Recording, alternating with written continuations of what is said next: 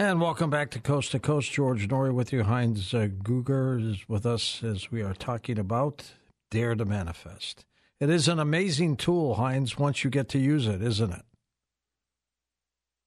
It opens possibilities, and when you start acknowledging that this other subtle energies is out there, it will change you. I mean, when I looked back when I was 10, 15 years ago on the farm, just the traditional, teaching what farming is all about, and suddenly you're getting exposed to this realm. You'll see things doesn't need to be as hard as they always say. Let the subtle work do the work for you. You still have to do your work, the physical work, but when you integrate that, life gets much easier, I have to say. Much easier indeed. Let's go to the calls. Let us go to Tom in La Jolla, California to get us started. Hey, Thomas. Hi, George. Thank you very much, Heinz. Great interview. I have a simple question. Maybe it's not so simple, but does gratitude have a frequency? And does gratitude, how does that play into manifestation?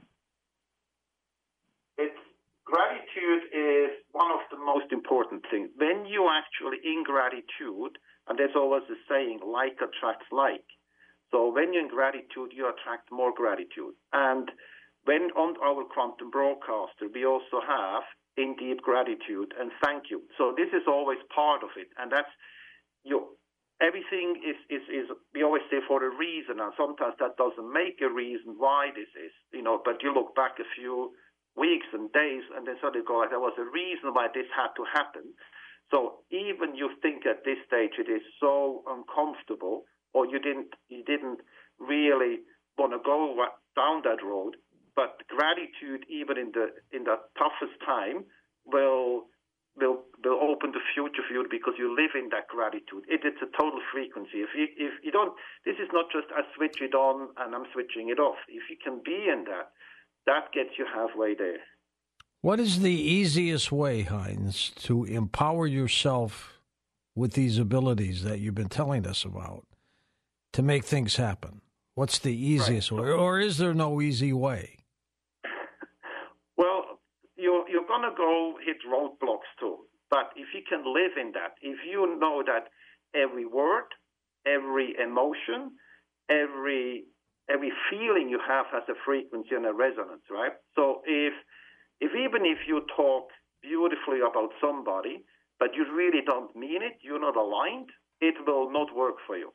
So that means your whole system, every cell in your body, everything has to resonate with what you actually do. And you can see that now 10 years ago, working with energy, it was very sluggish. It still worked, it still manifested. But now the energy changed. We have much more and stronger energy. You can think of something and you get it. So, and that goes for good and bad. So the first thing I always would say is consciously, as soon as you have an emotion coming up, see if it's good or bad. If it's on the not so good one, change that. So, and one of the worst thing is when people start gossiping. You go to the cafe and they're talking about different people. This is not what's happening to these people. This is what you put on yourself. So if you consciously know that not just the spoken word, but every thought, every emotion carries a frequency, and if you can change that this is on the positive side, even in the negative situations, or somebody cuts you off in traffic and you lose your temper, you're out of that zone.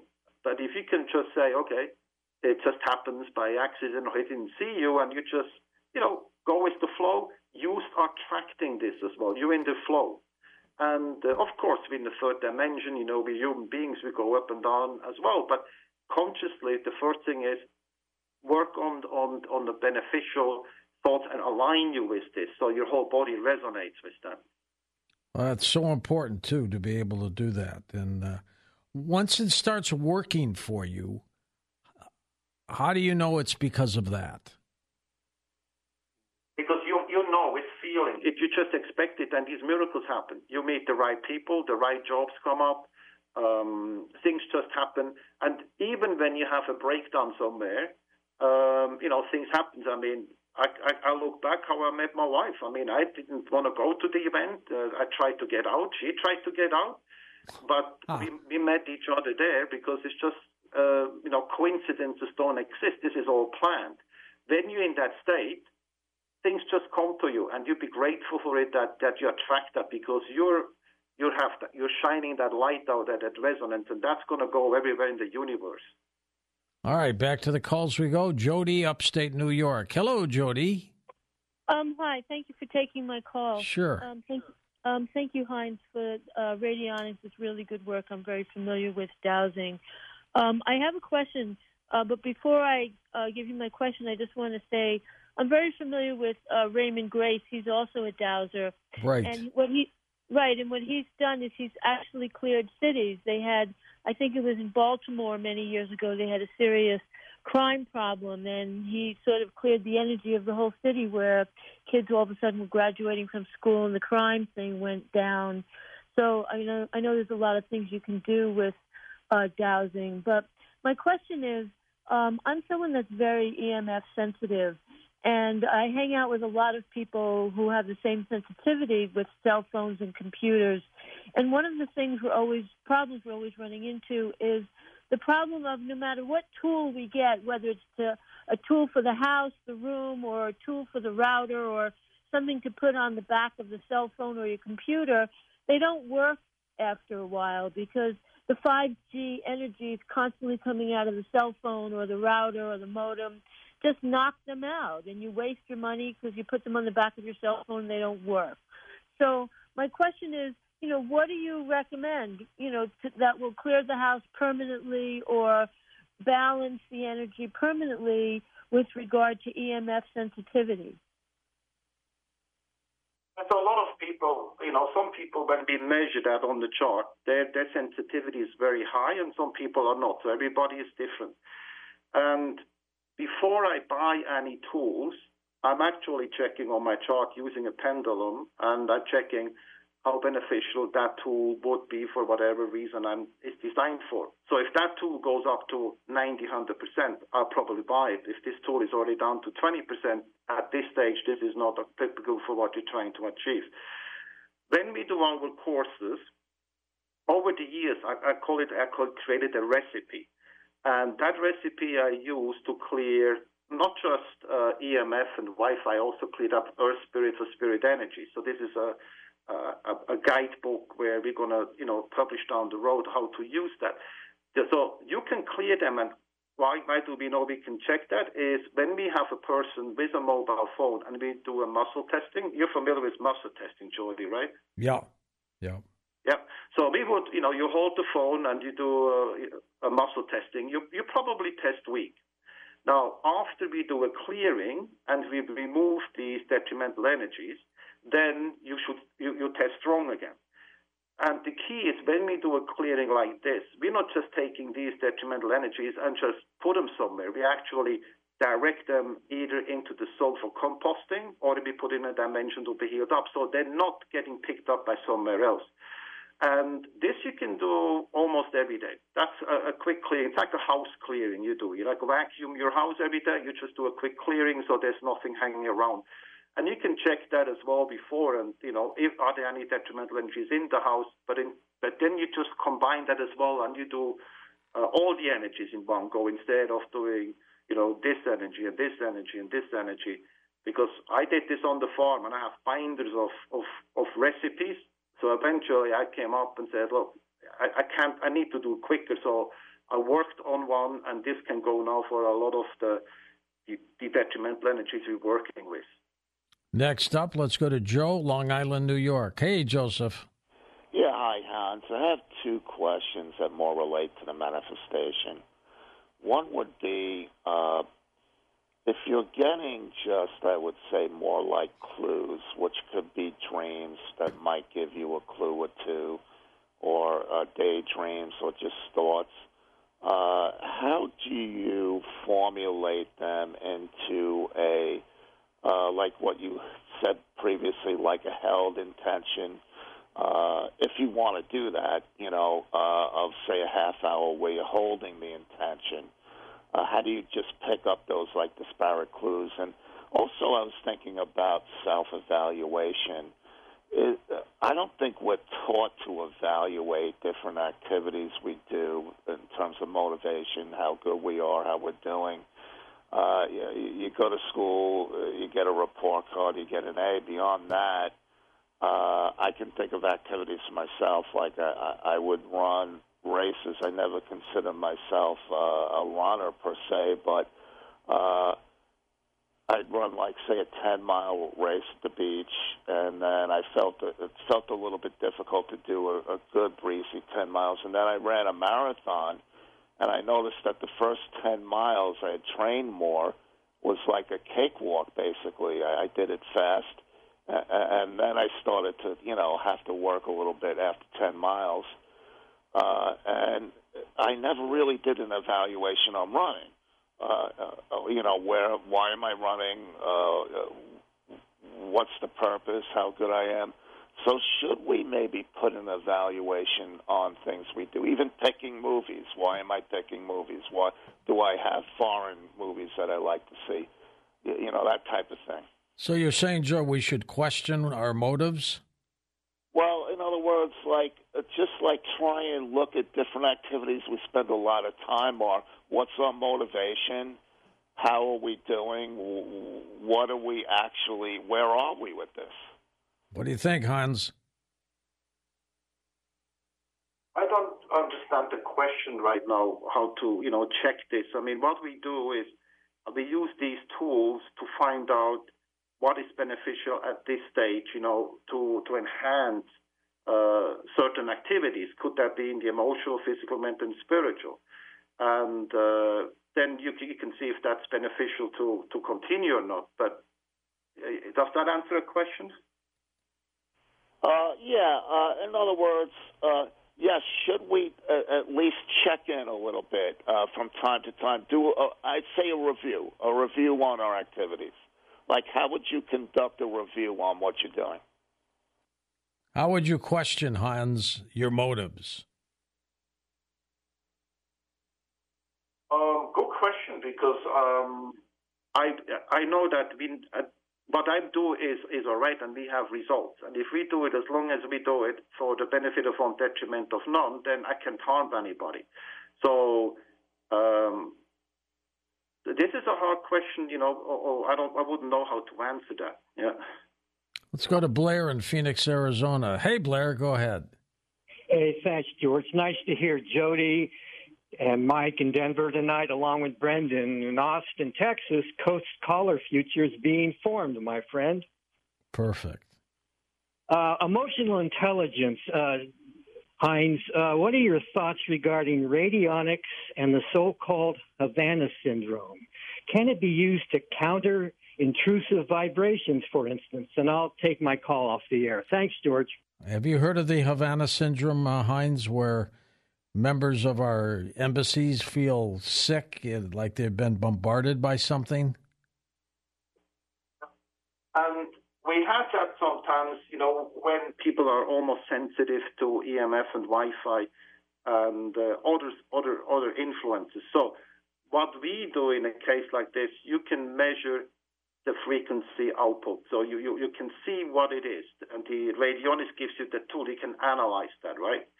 And then what you would do, instead of sending a balance back, you have to invert these rates back to them. And so there's a possibility that we can have that sometimes, where we work with this and everything is a resonance. That's a frequency descent, like a microwave. So if we can pick up on these energies, we can revert this, we can invert them and send them back, or at least block them. There's no more effect on any human beings. And this is quickly done. If you're like a good radionics practitioner, you pick that up very quickly, and then you have radio stations which you basically can reuse to block these energies. Let's go to Chris in Milton, New Hampshire now. Hi, Chris. Go ahead. Yes, I was going to pass on some information on the dowsing that I picked up from my father. He used to do that, and he would get a tree branch something with a lot of water in it, like a poplar or a willow, and he would peel the bark off. The fork, he would hold it in his hands, underhanded, and out from his chest. And the shape of it, if you think about it, was like a rough circle with a antenna sticking out from the circle. And I think maybe it was a magnetic loop that was going into the ground and picking up the magnetic field from the water that was down below. Is that what he was looking for, Chris? Water? Yeah, he was dowsing. He did it for a number of people, and they had dug wells put in, and they had plenty of water in the spot. They told him to, dig the wellheads. Pretty accurate, indeed. It seems to work a lot looking for water, doesn't it, Heinz? Your white forks is probably what you see when you do some research. At the early dowsers, they used a lot of these white forks out there. And there's actually now white forks out there which are synthetic made as well. And that's for water. For water, this works very well. And it's easy. You can just walk over and it will pull you really or pulls you down into that direction where it is. In that case, I use my L forks, L rods where I go when I find it, and then you just can follow the stream with the forks that will point to the direction. And then you also see which flow does it go. Does it go upstream or downstreams? And then from then on, I use the pendulum to actually find the water quality and the water depth. So it's an integration, and everybody has their favorite tool. That doesn't mean that everybody needs to use that tool or that tool. It's you start making it your own, whatever works for you. And when it works, don't change it. And in terms of the dowsing, Hans, what is the most important aspect of it? The individual or grabbing these signals from wherever they may be coming from? It's the individual. It's you. So you are connected, and you have to have a clear thought and a clear thought process when you do the dowsing. So when you go out for water, you're not just going to go over 2,000 acres and you go, I want to find water. So you have to really make yourself get in the zone, I call that. And you make pre-work. You're actually going to find out where are the spots and, how much flow rate is it. And when you're in that zone, that's the only thing matters. And you will then resonate. The whole system will harmonize with what you're looking for. Is it the water? Is it a lost object? We had one farmer, he lost his little radio on 2,000 hectares, and he couldn't find it, but he found the area where it is, but then he froze. He couldn't do it. He was afraid of finding it. You got to be able to do it. We're going to come back and wrap things up with you, Heinz, in just a moment on Coast to Coast. And we're back with Heinz Guger in his book. It's called Dare to Manifest. Let's go to the calls. Fred is in Charlotte, North Carolina. Hey, Fred, go ahead. Hey, thanks, George. Thanks. Heinz, the frequency thing, Tesla at the end said the way to understand the universe is energy, frequency, and vibration. I have been helped tremendously with homeopathic vibrations. I'm a sensitive subject to it, so I can really feel it. And I wanted to ask you two questions. First, I will mention also when I was younger, I learned that if you write things down, the nerve from the eye to the brain is 10 times bigger than the ear to the brain, so it's better to write it down and look at it instead of having somebody tell you. I want to ask you two questions. One's Rudolf Steiner, and if Steiger, if you're familiar with his work 100 years ago where he would take cow manure and stuff, and he would make it into a homeopathic-type solution by stirring it in one direction and going the other, because a lot of people don't realize when you shake a bottle of a liquid, when you stop and go in the other direction, for a nanosecond, those molecules are approaching the speed of light, and they stretch their bond, and then they pick up energy from the center of the Milky Way called zeta potential. And so he would put this liquid cow manure in a cow horn and bury it at the equinox or something, and dig it up later. And it was so amazing that it was like organic fertilizer, like just a little sprinkle would go a long way, and he had the greatest crops in the world. Oh, it worked for him. It worked for him a lot, and he was one of the best when it came to that. By the way, 5 years ago, Coast guest Brad Steiger passed away, but he was an expert in this kind of topic, the paranormal and UFOs. Tell me about the story of Epsilon Butes. Now, this is an incredible story that a lot of people might not be aware of what very well could be an alien object that is circling our moon. You know, I'm so intrigued by that, and you picked up on it when it first came out. I could not imagine why people weren't going wild about this.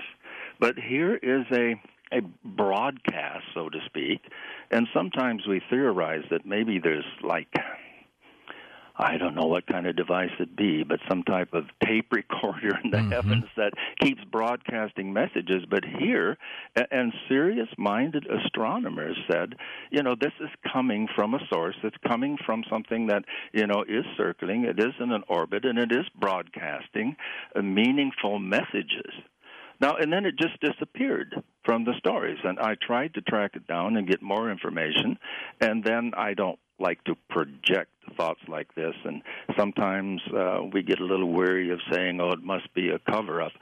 But I could not understand that this could really be anything other than some kind of cover-up with this information, and there must have been more that would be released and that we reported in the book. That alien contact, it seems as though someone was telling us, we're here and we're available, so to speak, for communication, and then there was nothing else. And this object apparently was parked around our moon about, 13,000 years ago? Yeah, this is what the communication claimed, that it had been parked there, like it was kind of an overseer, like that was its mission, to say when we were ready enough to receive this information. Well, it would still be there in orbit, right? Yes. That's what I understand, but I haven't been able to get any more information about it.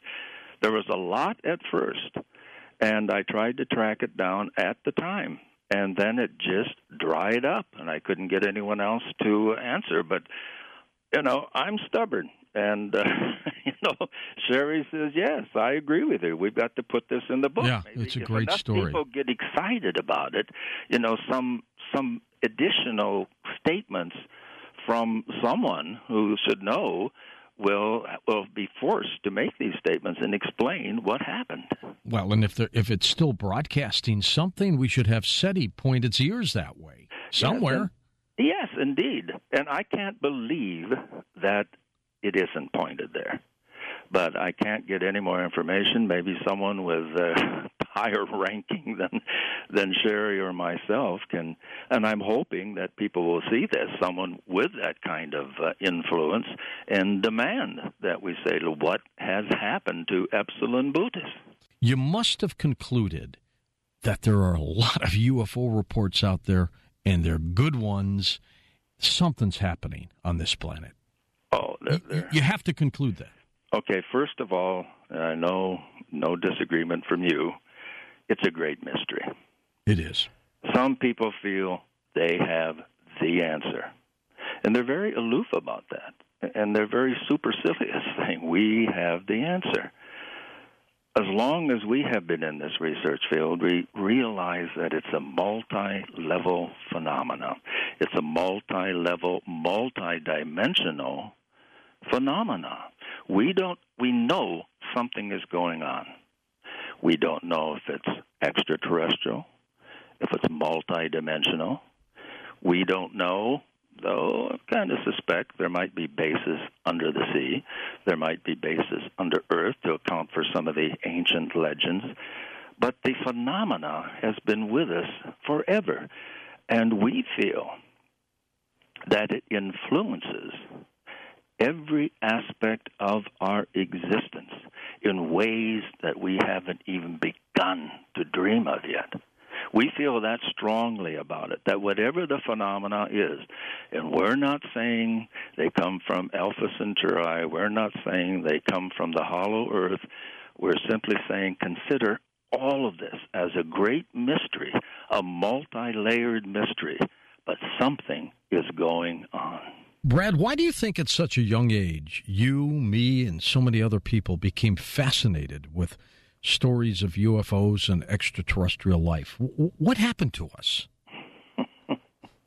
Well, I think as the eminent philosopher Lady Gaga says, we were just born that way. Maybe so. Maybe so. I have to bring up one thing. I got excited about Upsilon Booties, which is a favorite of mine. Some people like to play the name game with research, and I think we cannot overlook that the British astronomer who made the discovery of this robot satellite was named Duncan Lunan. How about that? So again, moon, it's beside the moon. So those little things kind of add spice to research. You know, we continue to get these UFO reports and stories all over the place. Yet there are some people who truly believe government's going to disclose. I don't think so, and I've told them that. What do you think? I don't either. I've said that, I think as long as I've been researching, in writing, I should say, which goes back to the 50s and the first book in the 66 about UFOs, I've said then, it's not going to. And people say, well, they can't keep a secret. Oh, yeah, they can. I mean, but we have, and talking about this not long ago with Kevin Randall, whom I know you're aware of his fine research, and continually finding people making deathbed, I hate to use the word confession, testimony. Sure. Deathbed testimony. They just want to get it off their chest. Yeah. And you know, I can't see why someone has kept it secret all of their lives and then on their deathbed would want to leave that as part of their legacy. So it seems we're building up to a time of disclosure, but I really am not optimistic about this coming anytime soon. I know our friends in the exopolitical side of it, they're very enthusiastic, and we hear from them regularly and respect all of their research and what they're trying to do. And, you know, they're optimists, and I try to be a cockeyed optimist as much as possible. So I'm hopeful that we will have some sort of great revelation, but I'm just not terribly optimistic that it'll happen in our lifetime anyway. Yeah, unless it's a mistake. A mistake or something like that happens. Good one, George. Let's go to the phones. David in Pleasant Hills, California, west of the Rockies. David, go ahead. You're on with Brad Steiger. Hey, George. Hey, Brad. How you doing tonight? Oh, okay, George. Good. What was your name? David. I'm David. David. Okay, David. Yeah, how's it going? Yeah, I had a couple people that I've been kind of researching lately. I've seen a few YouTube videos. It's all over the internet with stuff like what John Lear has talked about. One of the big ones is Stephen Greer and that congressional. I think it was a congressional hearing that he was trying to get going as far as disclosure goes. Things like one thing I wanted to say though is I don't think we'll ever see disclosure because, as far as I know, the Bilderberg group is being controlled by the Greys. And as far as that's going on, as far as all that secrecy and these destructive agendas are going on, we're not going to see anything come out in the open. Let's hypothesize about this, Brad. You know, this group, the Illuminati, the Bilderbergs, these people, you think they're being controlled by ETs? I would say not. I think they just don't want us to know because they're afraid they will lose control of us. Yes. No, I don't. One stays open, as I certainly have to do, and you certainly have to do, George. Yeah. Stay open to all. And, you know, I'm open to that type of comment, but I think the Bilderbergers, Illuminati, and there's a lot to write about conspiracies. We're just being overwhelmed trying to keep up with that. But again, the caller agrees that there's probably not going to be disclosure as far as groups being controlled by ETs or aliens or multidimensionals, whatever. That I think the whole field has and can have a certain paranoid aspect to it. And I think we have to be aware of that. I've seen so many friends since I began really kind of lose it, who were serious researchers, got in a little too deeply, felt that they really had insight into the truth. And then sad to say, many of them suffered mental issues and that happens. I won't go on, but it's a field, and I told Sherry before we really got into this strong again, it's like entering a magic theater in one sense. And I said, things are going to happen, because when I was really into it in the 60s and the 70s, things that just beggared normal, sensible descriptions happen. And when we really got into it, those strange, unexplainable, mysterious things happen. And you get information from many sources, and then things are... You just have to watch a very cautious line. There's something about entering this field that you have to stay balanced. You really have to know yourself. And that's why we maintain that a time of meditation, a time of prayer, a time of reading from the Holy Scriptures of all faiths. I think you have to have that kind of balance. And it's a field we are convinced, and I'll say it again, it's the great mystery that affects all of us. Oh, it sure is. In so many ways. What fascinates me, too, Brad, these stories of submersible UFOs. Oh, absolutely. Absolutely. They pop out of the ocean. They're witnessed by sailors and people on boats, ships. Truly incredible stuff. Marvelous stuff. And get those stories we receive all the time, from shrimp fishermen and other fishermen and military men, Navy men, and so forth who write us with their reports. Can you imagine being on a boat and you see a UFO smash itself out of the water and just take off? Well, we stood on a shore of a lake in Peru and saw that happen at least a dozen times in one night. Yeah. No explanation what we were really seeing, but we all knew what it looked like we were seeing. Anything going back in or just going out? No, they go out, too. They would come in and out, dive, then go out, and almost like they were putting on a little show for us. Let's go to Clearwater, Florida. Scott, east of the Rockies. Hi, Scott. Go ahead. Hey, good evening. They were putting a show on for you, Brad. They knew that you'd be watching, so they put on a little play. Okay. All right. You can't figure out what these things are, but I figured it out when I first heard about, the UFOs. Actually, they're supernatural. I don't know why you don't want to actually say they're supernatural. You say they're multidimensional, but you can't really, you kind of stay away from saying they're actually supernatural. I don't think you've read many of my books, have you? I haven't. I've never read any of your books, Brad. Well, then you would know that I began speaking of the supernatural aspect back in the 60s, much to the dismay of my fellow researchers. And, I still think a lot of people will say they're dimensional, they're demonic. Mm-hmm. I still think they're coming from planetary systems within our galaxy. Well, you cannot deny that as a workable theory, but as we said, it's such a multi-layered theory. And certainly the spiritual or the supernatural, people always, that's kind of a knee-jerk word for a lot of people, but I think we understand what we mean when I say that. That aspect of another dimension, another world, another supernatural, whatever you define that, because there are so many similarities between UFO phenomena, aliens, and ghosts.